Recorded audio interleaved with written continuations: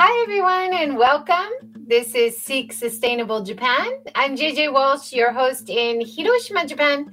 And today I have the pleasure of talking with Xian Jie in Wakayama. Thanks so much for joining.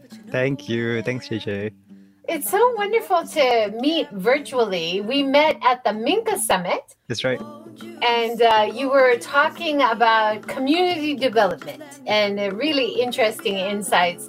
And then we sat together for the keynote dinner and chatted a little bit more. And I am just astounded and impressed with the amount of amazing projects you are doing there.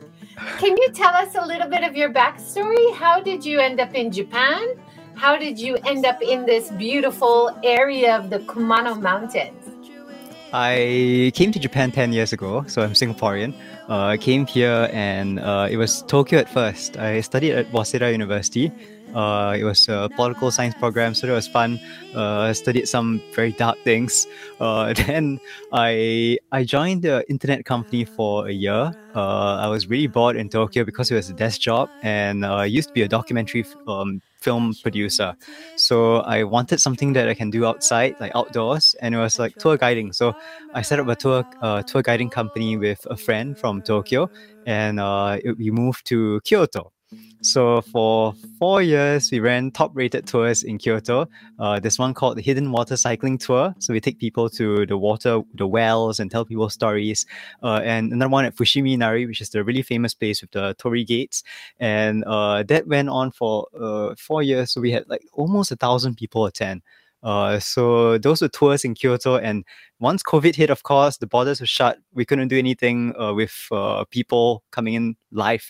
So we had everything move online. And at first, it was a flower tour of the palace with my dog Mori, and she likes hunting for flowers. We moved online, and I was thinking, why don't I just film something about Fushimi Inari and do it online too? So meditation classes online, and then afterwards, people like Microsoft, Facebook, Amazon, all those people sign up for experiences for their colleagues, and I've been doing that ever since. So yeah, thanks for the website. There's Craft Tabby on my website. So I do various tours online now, and those two they are scrolling now with the original tours that we had.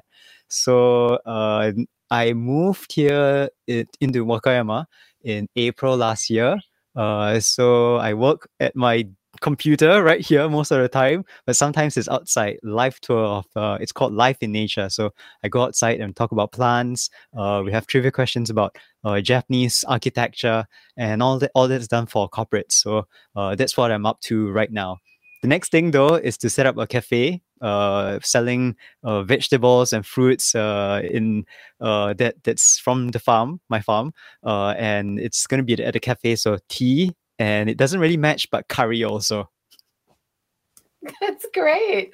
I was watching your video. We're going to talk about all your tea cultivation, finding some of the old trees around your area. Yeah. And then in one of your videos, you show this picture, and you say, this is your cafe. Is that right? It's behind the very nice sasanka tree. So it has a very leaky roof, and we have had funding from the Tokyo government to do the flooring, but not the roof. So that'll be next week. Starting from next week, we have to put in a septic tank, put in a kitchen, and lots of construction work is going to happen again next week. It seems like life here is all about construction. Wow. That's amazing. But that photo was from when I first started. I think that was a year ago. Yeah, that was 1 year ago. Right now, the grasses have been more. You say in May 2022, the cafe is going to be open. Right. Not it's quite now yet. Delayed till around maybe late July. Okay. So summertime then. Perfect. Now tell us a little bit about the house you're in now, because I think I saw the before after video, All right. Is this the older house that Yes, you this is the remodeled older for house on the yourself? property. Yes. So I'm renting this house. There are two houses, well, actually three houses on the property. One that's too broken down. It's very quite far down. It's broken down. We can't do anything with it. Too many termites. The second house is that you showed just now is hidden behind the tree. That's going to be a cafe where people can sit down and enjoy tea. It's a nice quiet area with some sofas. And this is the house, the third house on the property. So it's 120 years old. It was built by a family working in the mountains. So almost everyone in Ryujin Mura in the past worked in forestry, so in the trees, and therefore, not sure, well, it's very hard to see from the video. But this pillar is actually sakura, and it extends up all the way about 2 stories high because it's kayabuki, so thatched roof. And can you imagine how large a sakura tree this had to be to reach 2.5 stories actually? So about how many meters? 7, 8 meters at least, and that's all sakura, all the pillars. So that's the nice thing about living in this house, and it didn't used to be like this. If you watch the before and after video, you have seen that this area was so badly infested with termite. Well, but I didn't see any termites, but all the wood was damaged. You can see termite damage.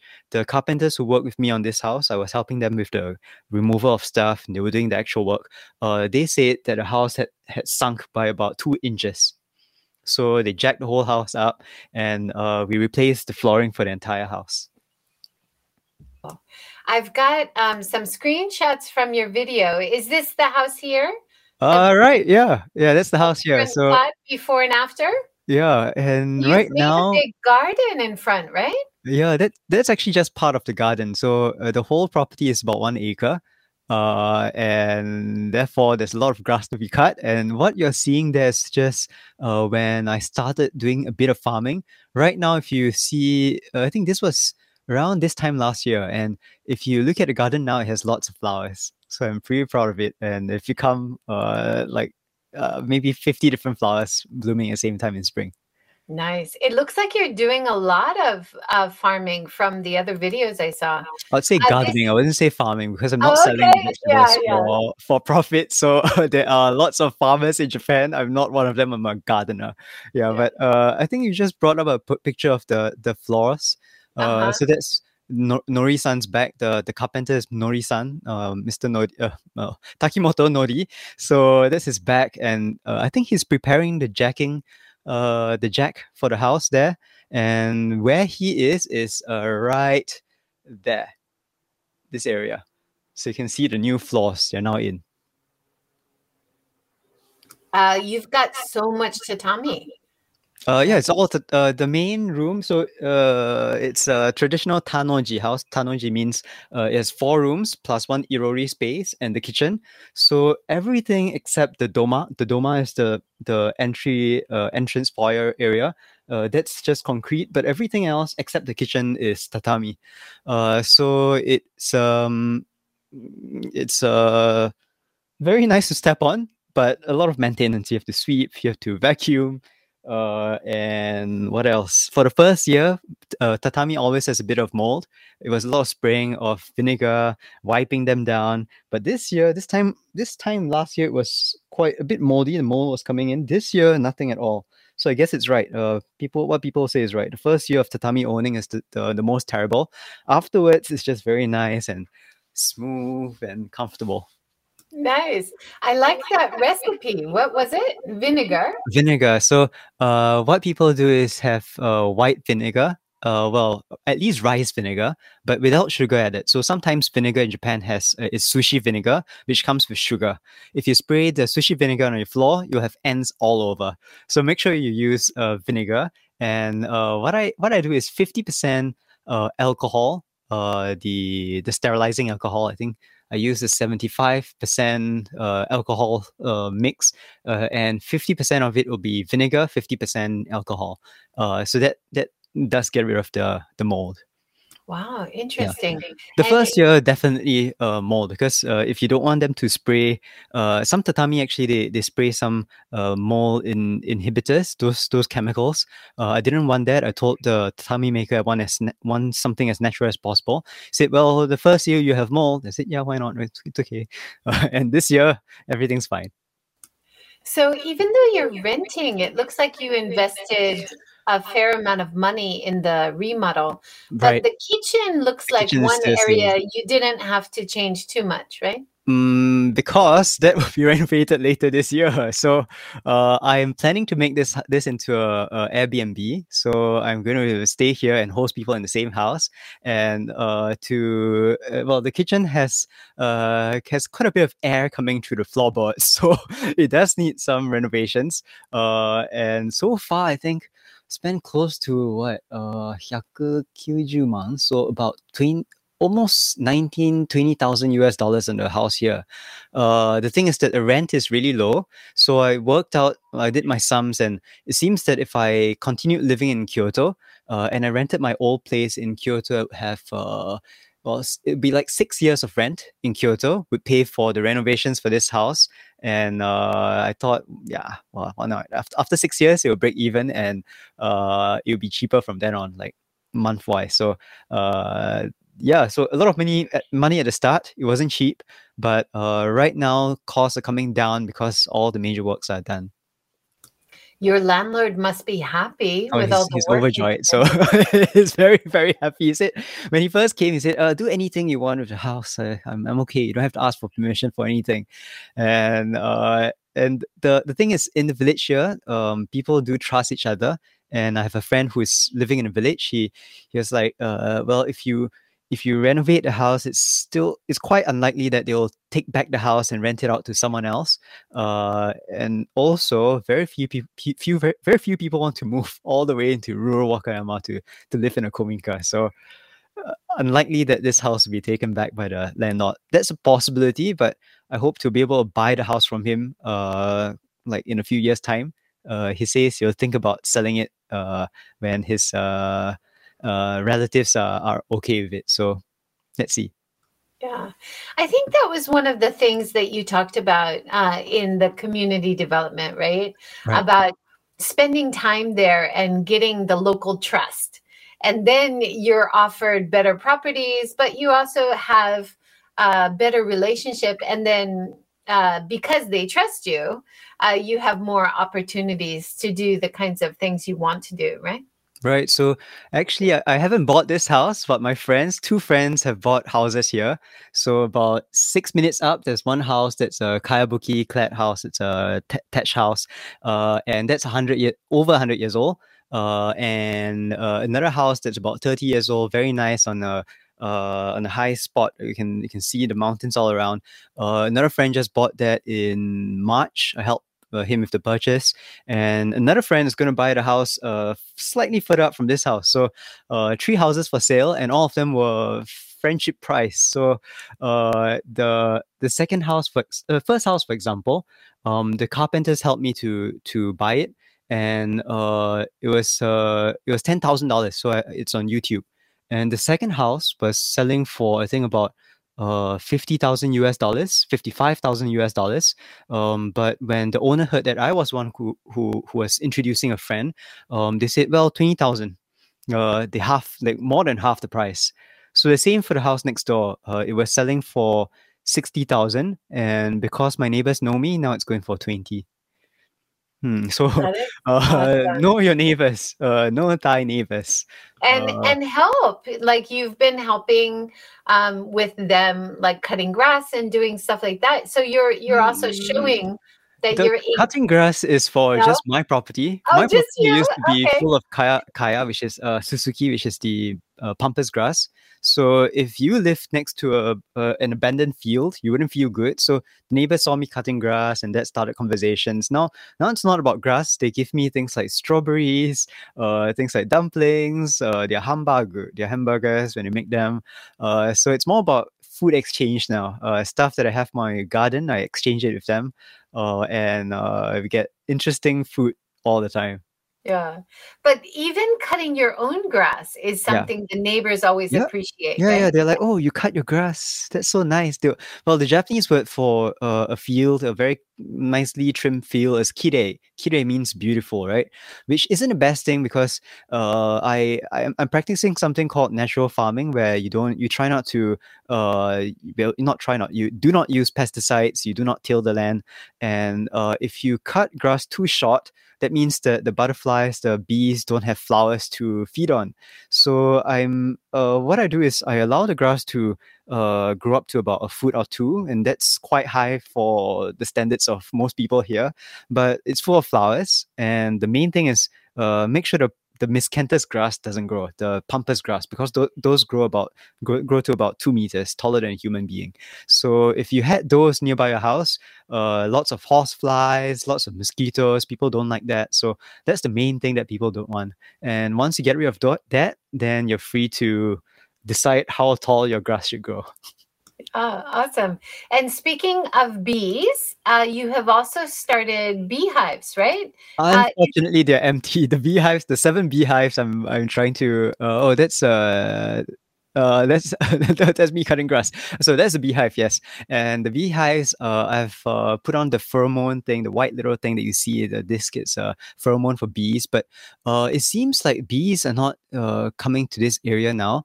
Maybe because there are not enough flowers. The population is getting older, so people are farming less. These are yeah, they can see the little bee on the far right, feeding on this rapeseed. So very few people are gardening now, which means the bees have less food, and I think that's affecting the population here. So, ironically, I think there are more bees. Well, it's easier to keep bees in Kyoto City.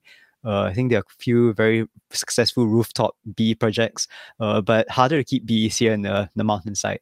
So, well, Well, let's see. hopefully, yeah, hopefully the more that you're doing natural farming without pesticides, the more the bees might Yes. come back. Yeah, Yeah. so I was speaking to my neighbors. They were using Roundup. Roundup is a pesticide that's very toxic, and I was telling them about the bees going away, and they're like, "Oh, yeah." And I was saying, "Oh, the most important thing is I was saying that if you don't use Roundup, I'll take the grass that you cut and put them on my compost heap.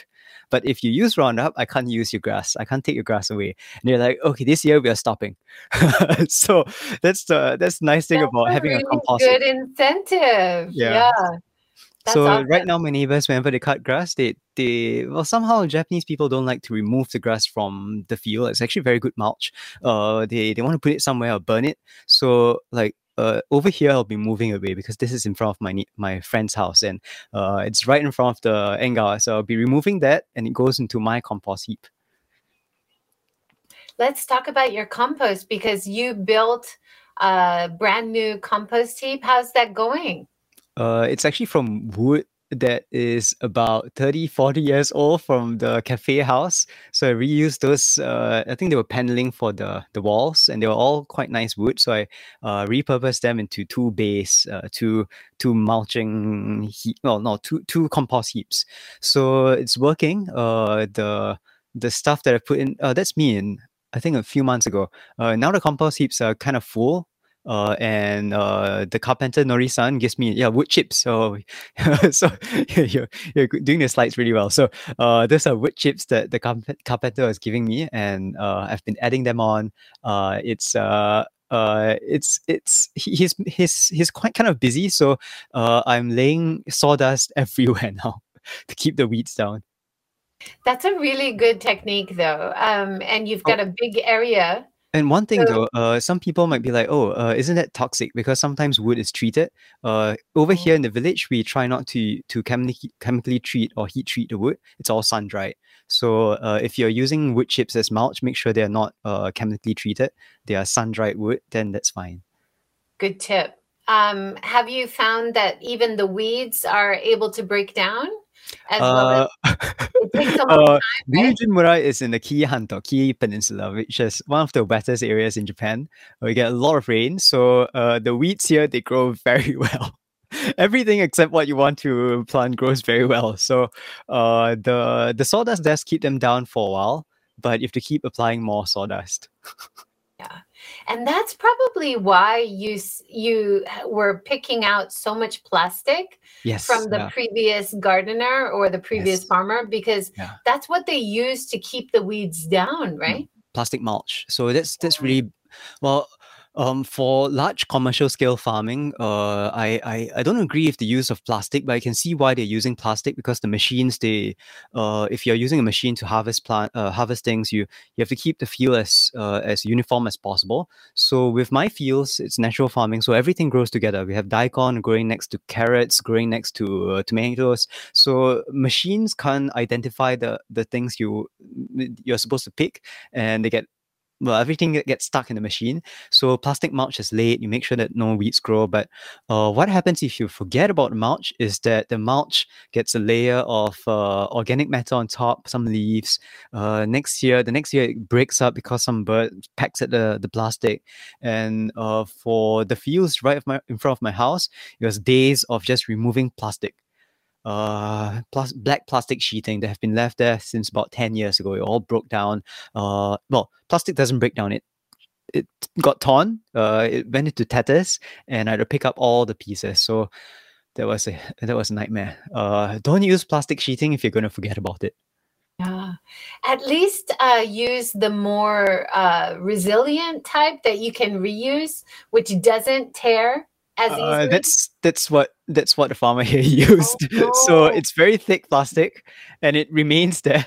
so oh. so it's So well, it's not plastic. a good solution. Yeah, sheeting eventually. Well, it's just a sheet, so it does break and tear after a few years. So maybe it would work a lot better if you have like straw or Sure, yeah. sawdust Exactly. So, mulch so keep the what you weeds can do down, right? is sawdust actually takes some of the nitrogen from the ground for temporarily.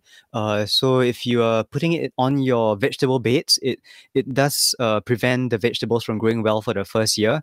But if you put them in the alleyways, it takes the nitrogen from the ground, and the plants which need the nitrogen, they don't grow as well. So after a while, the sawdust breaks down, the nitrogen levels stabilize, and you can use the sawdust from the walkways you can just empty them on the vegetable beds, and new sawdust goes in, and the cycle continues. So you're making compost in your vegetable garden on the sidewalks.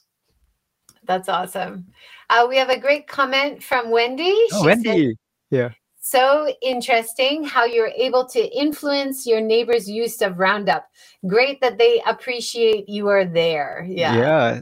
So Wendy absolutely. was the one who invited me for the community the panel. So Yeah, Wendy has been here wonderful. also, and Wendy came with Rodrigo, partner, and I think Rodrigo is a really good farmer in Nagano also. So I'm hoping to be able to go up to see how he is doing his gardening.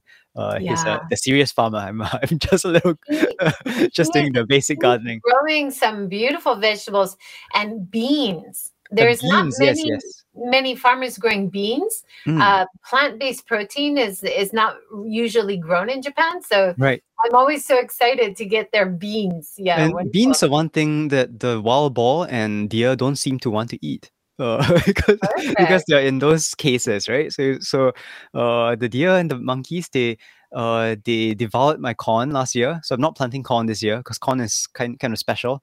They ate the corn when it was really small, and I don't have a fence. I don't like fences. So I've been planting stuff that the wild boar and monkeys don't eat. That happens to be okra, beans, things like basil. That's what's out there. Yeah, because Chuck Kaiser, who was also at the Minka Summit, he has big battles with the monkeys. They Right, steal almost everything that he plants. It's really right. hard, right? Yeah, I've seen his Facebook post, and he's selling his vegetables. I'll be using for my vegetables for the cafe, but if I run out of vegetables, I'll buy them from my neighbors. But he's doing it to sell vegetables. So can you imagine when the monkeys rip out all the vegetables before before they even start to flower or anything? So Yeah. It sounds like they mean it. Like they're just being jerks, you know? well, it's like a buffet. So Yeah. sometimes at a buffet, they don't have very good manners. They want to taste, and if they're like, oh, this one's not so good, but there's another one that we just go, And what I found is that I was reading about this on Japanese forums. Actually, the fur of dogs does prevent monkeys from getting too interested in your plants. Maybe not 100%, but because I have two dogs, I brush them and their fur goes into the field. I also allow them to pee on, well, not on my plants, but around the fields. And that does seem to keep the monkeys away. The monkeys haven't been here this year. The deer, they come, but they don't stay. And wild boar, we haven't had the wild boar so far this year. So fingers crossed. Maybe it's the fur. That is a good tip. Yeah. Cat fur doesn't seem to work. Right. Cat fur does not work. Bad. My 4 cats are of no use to farmers. Let's go through some of the other before and after. So this is one of the main rooms, right? Yes. So that doesn't look too different in that video. It just looks slightly cleaner. Oh, the difference there is the lighting. It was all fluorescent lighting, white fluorescent lights. It looked terrible when I first came in. So I've switched them all over to warm lighting with IKEA lights. So they're not traditional lights, but they look traditional enough. That's IKEA lighting, if you believe it. It's all controlled on remote controls that are like this. Oh, I just pressed something. Sorry. It's supposed to be this. So okay. And it looked like you had treated the wood. What were you putting on the wood? First, it's washing the wood. You wash the wood, you spray it down, you wipe it down, and afterwards, I applied eabura, which is I think eabura. It's is it rice bran oil? Well, it's an oil that carpenters apply on wood. It's natural oil. So I just applied them to the wood, and they started gleaming again. So very nice deep colors. The shoji screens and the doors, like this doors here, are all about 120 years old. So they start gleaming once you apply a bit of oil on them. Beautiful. So you didn't do any painting. You just treated the wood a little bit, make it a bit more dark. I had a new piece of shoji screen. This is a new piece. I had to match it with all the other shoji screens, which were painted with kakishibu.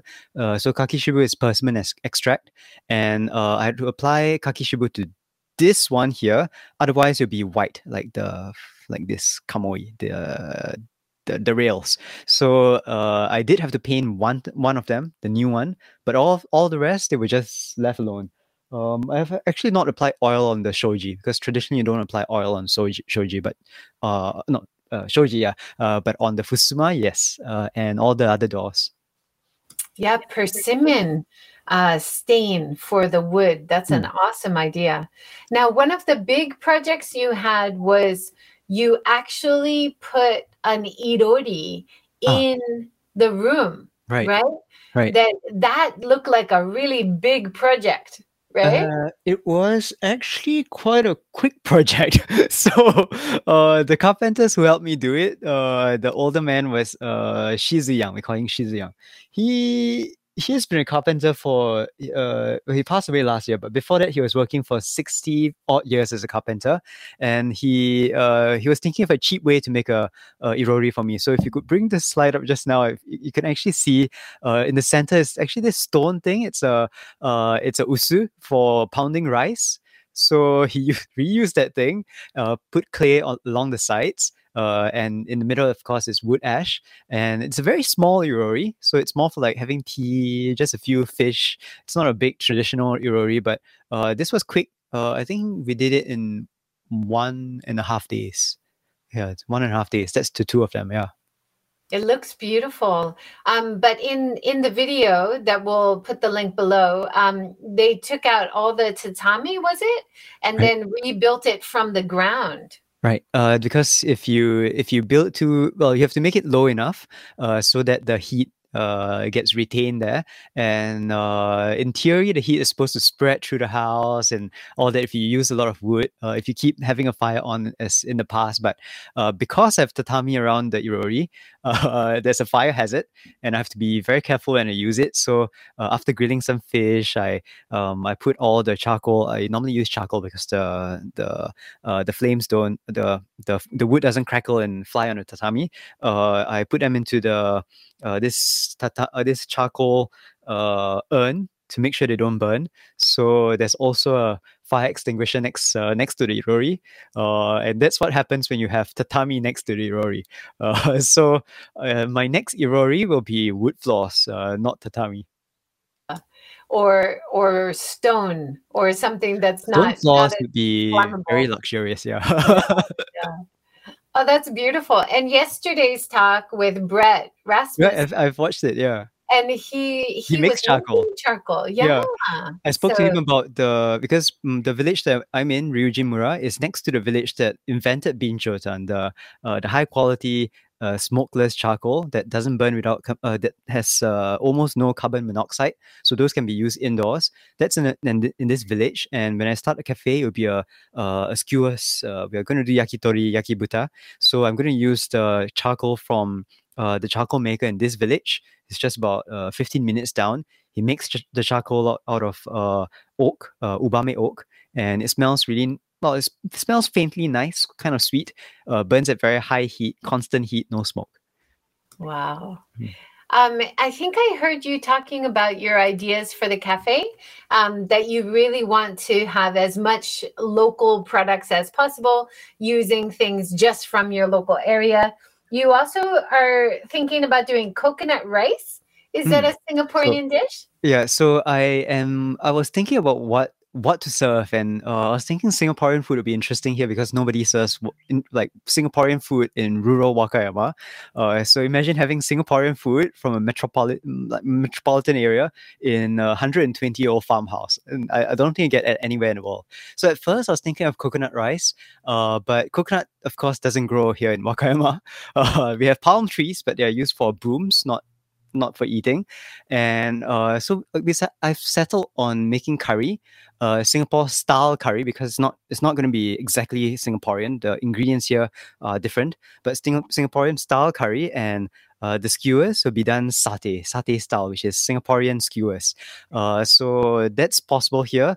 And it will not be coconut rice anymore, I'm afraid, like what I was planning to do in the videos. But still Singaporean style curry and skewers. Are you going to have any vegan, vegetarian options? Right. Yes. So the vegetables here. Are you? Oh yeah. Are you pescatarian? No, No, vegan. vegan, right? The So we hardest one. the thing is, vegetables here, they're great. We have shiitake, which are this big. So Oh, like shroom burgers, maybe rice shroom yes, burgers, yes. and I'm gonna start off by getting my neighbors to provide some vegetables, but I think there'll not be enough vegetables for this year and next year. They have to ramp up production, so some of it will come from the supermarket, of course, but I'm trying to get everyone to do it with no pesticides, and most of them are doing it without pesticides anyway. The next thing is to have them not apply any chemical fertilizers. So most of the locals here just use the fermented chicken poop. What do you call that? The chicken Manure? manure. Yeah, the chicken Manure, manure, yeah. and also the cow manure that's organic. So I'm trying to get the neighbors to plant a bit more this year, carrots, potatoes, stuff like that. I'm planting my own too, and there will be vegan options, of course. Yay! Fantastic.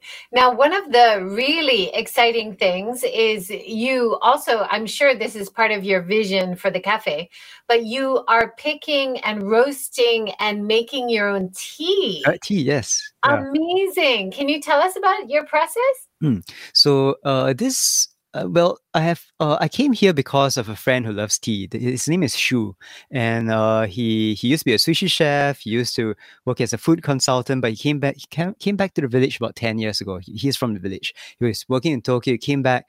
We met over tea actually. So he was telling me about his tea. I came to Ryujimura to look at his tea plants. Came here 5 more times, and then fell in love with the village, with the waterfalls. Then I decided to move here. He helped me to find this place at the start. And with Shu's help, I started finding more tea plants around the house. Some of the tea plants are really obvious. They grow behind the house, like this, for example, on the slope.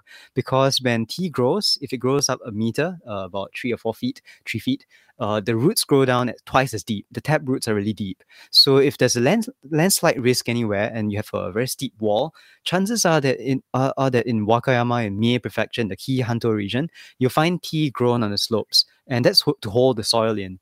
And therefore, this house, because it's built nearby a slope, not a very steep slope, but a slope, you'll find the tea plants behind the house, in front of the house, and the ishigaki, the stone wall, to hold the stone wall down.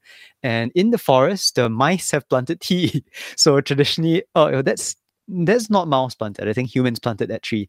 But some of the trees are 100 years old, and the older the tea trees, the nicer the tea tastes. They grow fewer leaves, but because they're old, but the leaves they brew for 5-6 times without problems. Young tea plants from, let's say, if you go to a tea plantation of like 20-year-old trees, which is standard in Japan, the tea will brew maybe nicely for 2 times. Third time it loses any taste. But old tea trees, they taste really good, and that's what we have here. So that's me plucking tea from a tree that's at least 100 years old. Yeah, I can see the very large. It's not a trunk, the stems. That's amazing.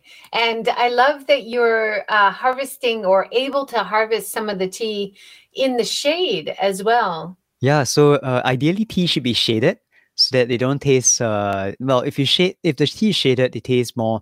They're not as hard. The leaves are not as hard, and the leaves grow more uniformly. If it's exposed to the sun, which is most tea plantations in Japan, actually the tea is not that great. So if you go to a tea plantation which has tall trees above the tea trees, and grass of all sorts, flowers of all sorts below the tea tree, then you have very, very good tea. So it's not all the tea bushes here that have that condition. Like this one here is exposed to the sun, but the ones in the lower part of the property, they are covered. So there's a bit of a difference with the taste. The ones covered by trees taste better, of course.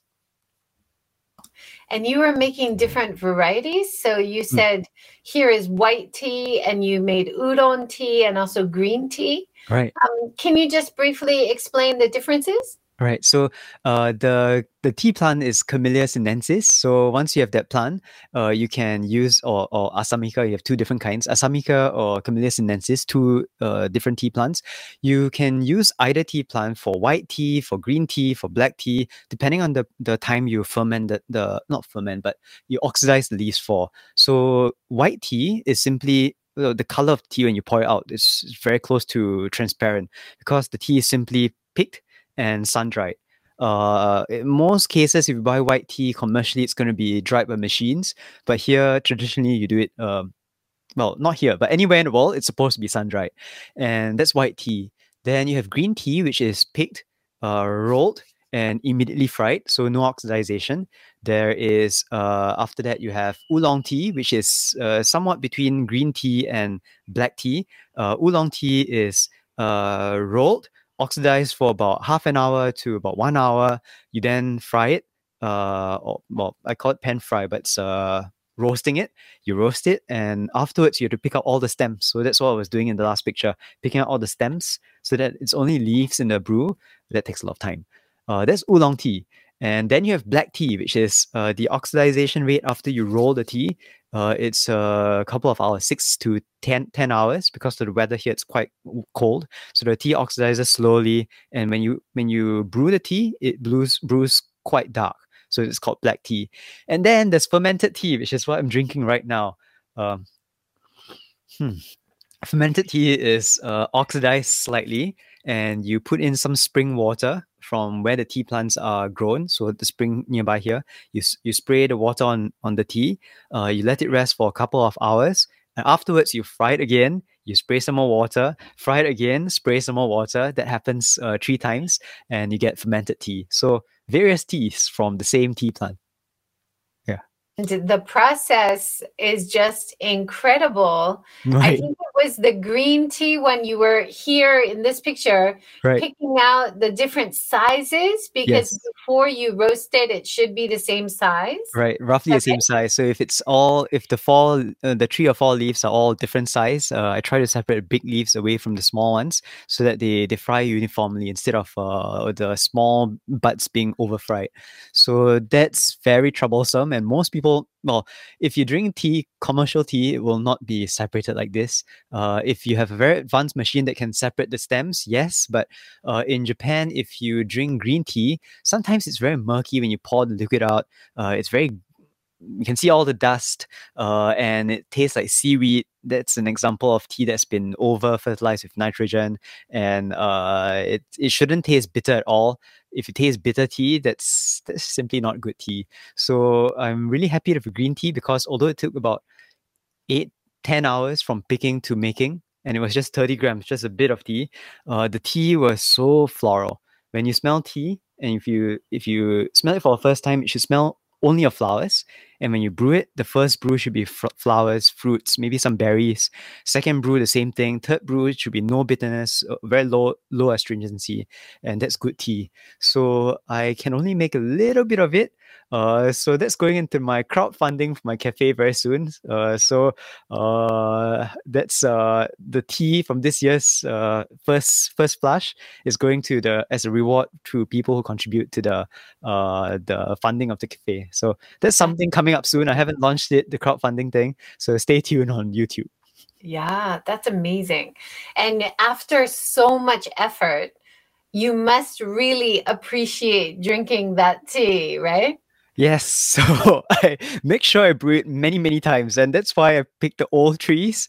It doesn't make sense to brew just 2 times and the taste goes away. So make sure you get the best trees, give it the best attention you can give because nobody else will give it that amount of attention. And when you brew it, it really, really tastes good. It smells like different kinds of flowers. So yeah, tea is magical. Everyone who makes tea makes something slightly different. So if I made tea and a friend made tea, the tea will taste different depending on whose hands it was.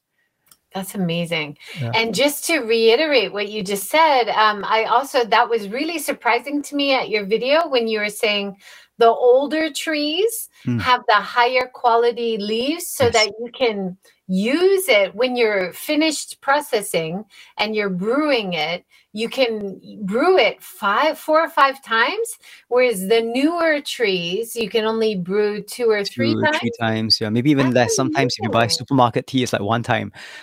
So and the complexity is different. For young tea trees, you can taste maybe like 5-6 different kinds of flowers. But if you drink from older tea trees and you breathe out after you drink the tea, you can smell like at least 7, 8, 9, 10 different kinds of fruits and vegetables in there. So it's like magic.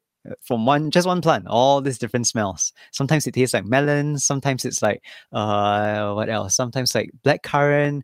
You get things like you can smell sunflower sometimes, depending on where the tea was grown, how you make it, and how old is it. So you'll see very few old tea trees in tea plantations because they don't produce as many leaves. Simply, basically they're old, so they stop producing as many leaves. I would say from an old tea tree with about the same size as a young tea tree, maybe about 10%. So 1/10 of the amount of a very young tea tree. Yeah, old trees, fewer leaves, but taste great. Really good. Yeah, beautiful. I can't wait to try it. And I imagine having something like that, which is a really great standout point. There's not a lot of cafes you would visit in rural areas where you can taste the tea that they're growing themselves. And what a nice branding point as well, although it is a lot of work, right? It is a lot of work. So in the future, there'll be workshops, tea workshops, when you make your own tea. So the rolling and everything, you can do it yourself. Of course, I'll have my own teas also, but I think the fun of drinking tea is also making the tea. Some people prefer to just sip the tea. That's fine. They can come here to sip the tea. But I think I've never been to a place in Japan where you have a cafe that's always open and always serving tea that's from the area. So well, there must be, but very few, I guess. So this would be a selling point of the cafe here, I guess. Yeah, definitely. I went to visit a place in Hiroshima called Tea Factory Gen, and he took over some abandoned tea fields. Right. And he's growing his own tea, and he's using very old, like Showa era machines to process the leaves because he likes the light touch. But if you're doing it by hand, of course, that's better. But he doesn't sell it at his factory, at his plant. So you're right. That is really unique, really nice. No, I'm not against machines. Machines does well if you want to make a certain quantity of tea, you do need to rely on machines. Otherwise, after 8 hours of work, you only have like a little bit of tea. It's not enough to serve like maybe it's enough to serve like 10 different people, and that's it. So, if you want to increase the quantity, you do have to rely on machines. But I guess it's the people operating the machines. If you don't know how the tea process works and you operate a machine, it could taste terrible, or it could taste great. So, depends on the people making the tea. Yeah. Another really nice point from that video was that your neighbors are making their own tea, right? Right, yeah. Everyone here makes their own tea if they have the time and energy. So, the neighbors next door, that's the husband of the neighbor next door. So he is frying the tea in a metal wok that they've owned for the last, well, his grandfather owned it, so it's been around for at least 100 years. And those straw mats that you see hanging up there, those are no longer made. In the past, people have rice. They grew rice, and the rice straw is woven into a straw mat. Nowadays, if you want to buy this thing, it's called a goza. Nobody will sell it to you. That's used to roll the tea, so that you don't have to use it by hand. You put it in a whole mat and you roll the tea. So yeah, that's what they use, and they still make a bit of tea, just enough for the year, for Wow. just the family. That's awesome. Another tea area that I visited on Shikoku Island in Kamikatsu, they used to have a lot of tea industry, but people are getting older. And the tea, like you said before, is really on a steep slope. So it's kind of difficult as people get older to get up and keep maintaining those fields. But they do a really beautiful fermented bancha. Right. There, but maybe similarly, the old tools are becoming more rare. So when there's less tea production, even the tools become less used, and then people use plastic, but maybe the taste is not as good, right? Right. So, well, it's not that the modern tea techniques are not as good. It's just that the people making the tea, shouldn't be too impatient. Sometimes if you want a quantity, you just impatient. The tea will taste terrible. But if you use modern techniques and you really love the tea, you can identify the flavors. You're paying attention to it, then your tea will turn out good also. So it's not not a thing about using machinery or new techniques that are bad. It's just that if you're in pursuit of just quantity over the quality, then the tea will taste bad. Yeah. I love the old big wooden barrels that they use, which is also similar for shoyu and miso, that same big wooden barrel. And there's not many wooden barrel makers anymore in Japan. So I think they have to import it from somewhere. But once you start making tea using the old materials, maybe the makers will also start up again. That would be great. Well, tea The doesn't goza. actually requires the barrel. So that's if I'm making soy sauce. The thing is, I live here now. So there's actually, well, there's good Wakayama shoyu. But I'm still using shoyu from Kyoto. I used to live near the palace, the Kyoto Imperial Palace. There's a twice fermented shoyu that's made in wooden barrels. That's sawai joyu, and I have never been able to find another shoyu from anywhere in Japan that's better than the one next to the palace. So when I'm serving my skewers, the vegetables or the meat, it'll be I'll have the twice fermented shoyu from Kyoto, right here in the mountains. So I hope that will support the barrel makers, because well, it's just one shop making those shoyu, but maybe if we use more of that shoyu, more barrels will be needed in the future.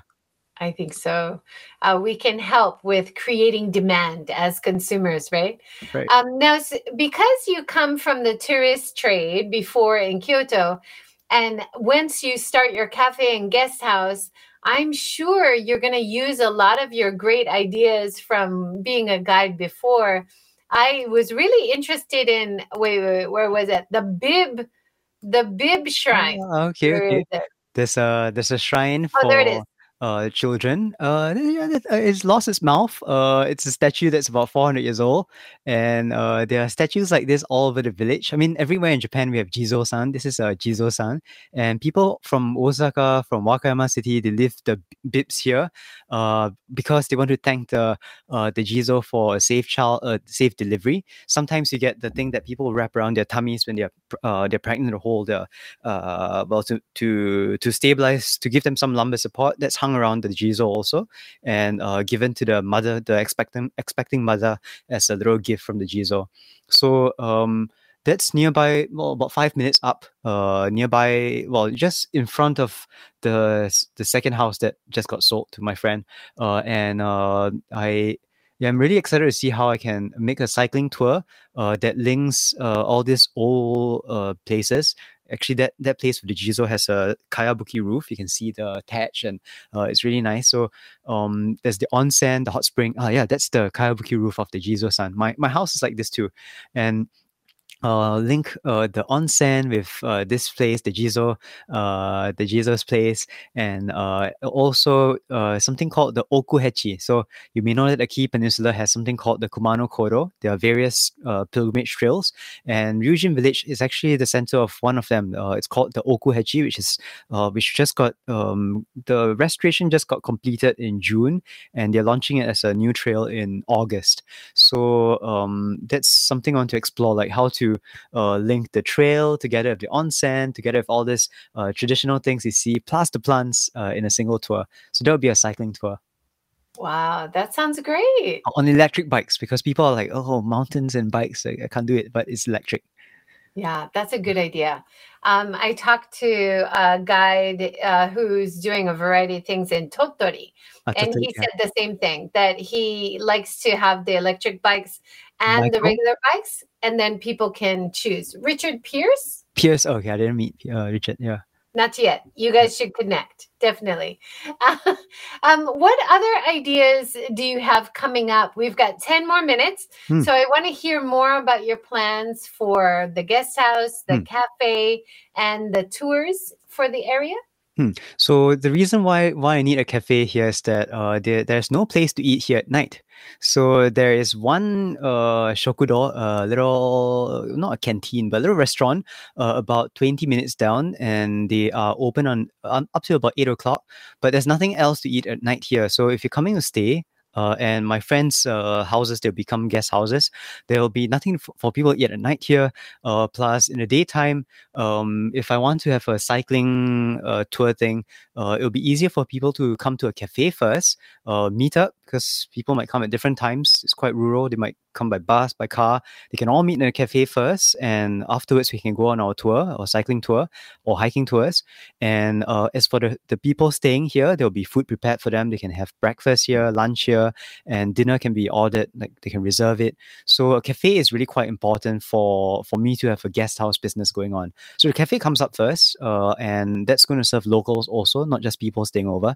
And then the guest houses will come on, and I'm expecting them to open next year. My friends have to come over to decide how they want the renovations to be done, renovate the houses, get them registered, licensed. So that will be the whole of next year. And once I have both of them, the tours do come in next.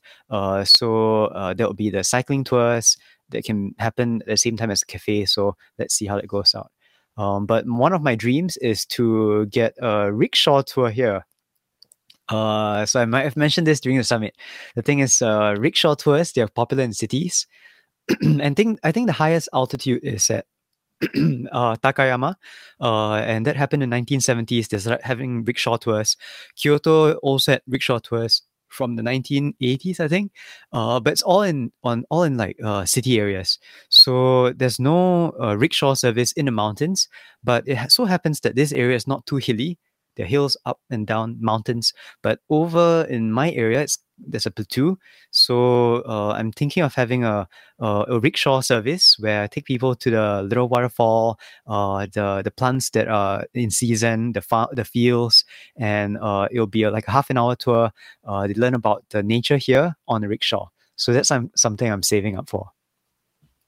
I love that idea because you would be able to retain the quiet, right? Right. It's Yes, not very like important. a car or a moped with a loud engine. Right. It would be so beautiful. Nice And a lot idea. of locals here, they can't get on bicycles because they're older. And let's say if it's a couple, older couple, 70, 80 years old, and they come here with their kids, well, the kids are like 50 years old. So they come in a car, but they want to explore the area and they can't explore it in a car because if you stop on the road in a car, it's like you can't really stop. So on the rickshaw, you can stop wherever you want. You can go on the sides, explore the smaller roads. So that's something I think would be really interesting for the village, because Ryujimura in the past never had good roads. So when rickshaws were popular in the 1910s, 20s, 30s, there was never a rickshaw service here. And if there's a rickshaw service now, it'll be the first rickshaw ever in the mountains for this area. I want to point out your beautiful YouTube channel, and I predict that you will be at 1,000 subscribers very soon, because most of your videos gets over 3,000 views. Right. You're doing so well, and the most popular one is making charcoal. Yeah. And then making your irori, but you have so much great information about the area and doing your renovations, but also doing a beehive, doing composting, all the different projects. Are you going to start adding your ideas for cycling tours and stuff there too? Right. Yeah, of course. So the YouTube channel, it started off as a way to update my friends and family about what I'm doing here.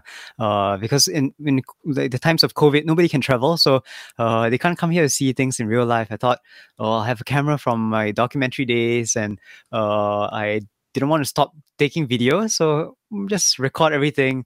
And now it's become quite fun to watch the older videos, like the ones from a year ago, because I can see what I was thinking about a year ago. It's quite different from what I'm doing right now. So it's become a sort of a record for me. It's fun that way. Just I'm not thinking of like expanding it. It doesn't have to be a big channel. It's just a way to see how things go with the farmhouse here. Yeah, it's a great way to document what you're doing and the process, right? Right. Yeah. We have just a few more minutes. Can you give people advice who are thinking about moving to the rural area? You've done such a great job. You found a great community, and you're helping to brand, but also expand the community by bringing new people and friends in. Do you have any advice for people who are thinking, maybe I'd like to move out to the rural areas? I'd say visit first. So visit the area for fun. Just go there in a car. Most rural areas you can't get there by bus. It's very inconvenient. So if you're coming somewhere rural like this Ryujimura, come here in a car with friends. Stay at the onsen, and afterwards ask around. Is there a place available for me to rent? Renting is easier than just buying, because buying sometimes the houses are there, but they're not for sale unless they are for friends and relatives. So rent first, like what I do here, and afterwards you can buy. So a lot of people think of buying the house and stuff. I think the limitation here is that if the house is too far gone, to just move in, like I was able to move into this house while the renovations is still going on, because it was still kind of livable. But some houses that have leaky roofs and all that, then it will be a bit more difficult for you to rent first. So I'd say try to rent, but go to the village first, go to the rural areas first, maybe go a few times, see if you like it, and then start exploring. So that's my advice, I guess. Just visit the place. Good advice. Tiffany is saying wonderful conversation. She enjoyed it. She loves your positivity and the way you consider your neighborhood and respect the area. That's lovely. Thanks, Tiffany. And Blonde Nomad says, coming with a car, any recommendations in Japan for car rental So yeah, car rentals are really expensive in Japan. So I would say that the most reliable would be Toyota Rent a Car. Also the most expensive. If you rent a car for, let's say, 2 weeks, you can actually buy a new car here. So so borrow a car if you don't live in Japan yet. Uh, Try to find some friends here. Organize a little trip that you can share a car with. If you have a friend in Japan who would lend you their car, that would be best. So I'd say that if you move to Japan, but just buy a second-hand car. A second-hand car, a K car, like a small light car, would cost $1,000 to $2,000. It's cheaper than renting from Toyota Rent a Car that would be about $2,000 after a week. So that's after you move to Japan. If you're just visiting Japan, if you live overseas, then I'm afraid you do have to use Toyota Rent a Car. Yeah. Or another rent-a-car company. Well, there are a few. I don't work with Toyota, so it's Yes, just any other it total is. company. It's It just that is Toyota has getting. been very good to me. Yeah, it is Yeah. getting a little easier, but I think because we haven't had many international visitors for a while, Right. things really didn't change for the last 2 years. So Yeah. hopefully, once the borders open and people start coming in, we'll see a bit more progress, a bit easier. Any final words of wisdom from you, Lee? Wisdom. No. You are doing so many amazing projects. I would send anybody to your YouTube channel. Anywhere else? Are you also on Instagram? I'm on Instagram. I'm on TikTok. I just started a TikTok channel. It's full of dogs. Because people on TikTok like dogs. There's no dancing. I can't do any dancing. So there's Instagram, Facebook, TikTok, YouTube. Yeah, I think that's it. Yeah. Come Wonderful. here. The thing is, all that's online. The most important thing is when you can come, please visit because Ryujin Onsen is 1,300 years old. The onsen, the ryokan there is 400 years old. A daimyo, a ruler, actually lived there, like stayed there. And there's all this nature around. I'll be happy to take you on a cycling tour or at least a tour of my tea farm here. You can have tea and you can walk the dogs. That's much better than just checking it online. You're also inviting volunteers, right? Right. Not now per Oh, se, no, but no. when things reopen and when the cafe is more stable, vaccinated travelers well. Yeah. So that's to restore the houses here, and I'll need help with volunteers, but not at this moment because it's all contractors at the moment. Septic Yes. tanks, volunteers can't help with that. Yeah. And you have a crowdfunding campaign? They're coming up soon. Not yet. I haven't launched it. Okay, Yeah, so because that'll be launched on the YouTube channel? in YouTube channel, on Facebook also. Because what's happening is that we're getting some subsidies from the Tokyo government, but not for everything. They don't pay for the dishes. They don't pay for they don't pay for a lot of things. So I do need to start up a crowdfunding campaign soon. And now that the tea is all made, I have to package the tea, get some of those rewards ready, and then I'll launch it maybe in 2 weeks. Wonderful. Hoping all the best. And once the crowdfunding is launched, I'll help you share it around. Okay, Make thank sure you. a lot of people see it. Yeah, thank you so much, Lee. Wonderful conversation. Thanks, Joy. Thanks, everyone, for joining. Have a great weekend. Take care. I show my tears to you, I'm stronger. I dropped the armor, now I'm bolder.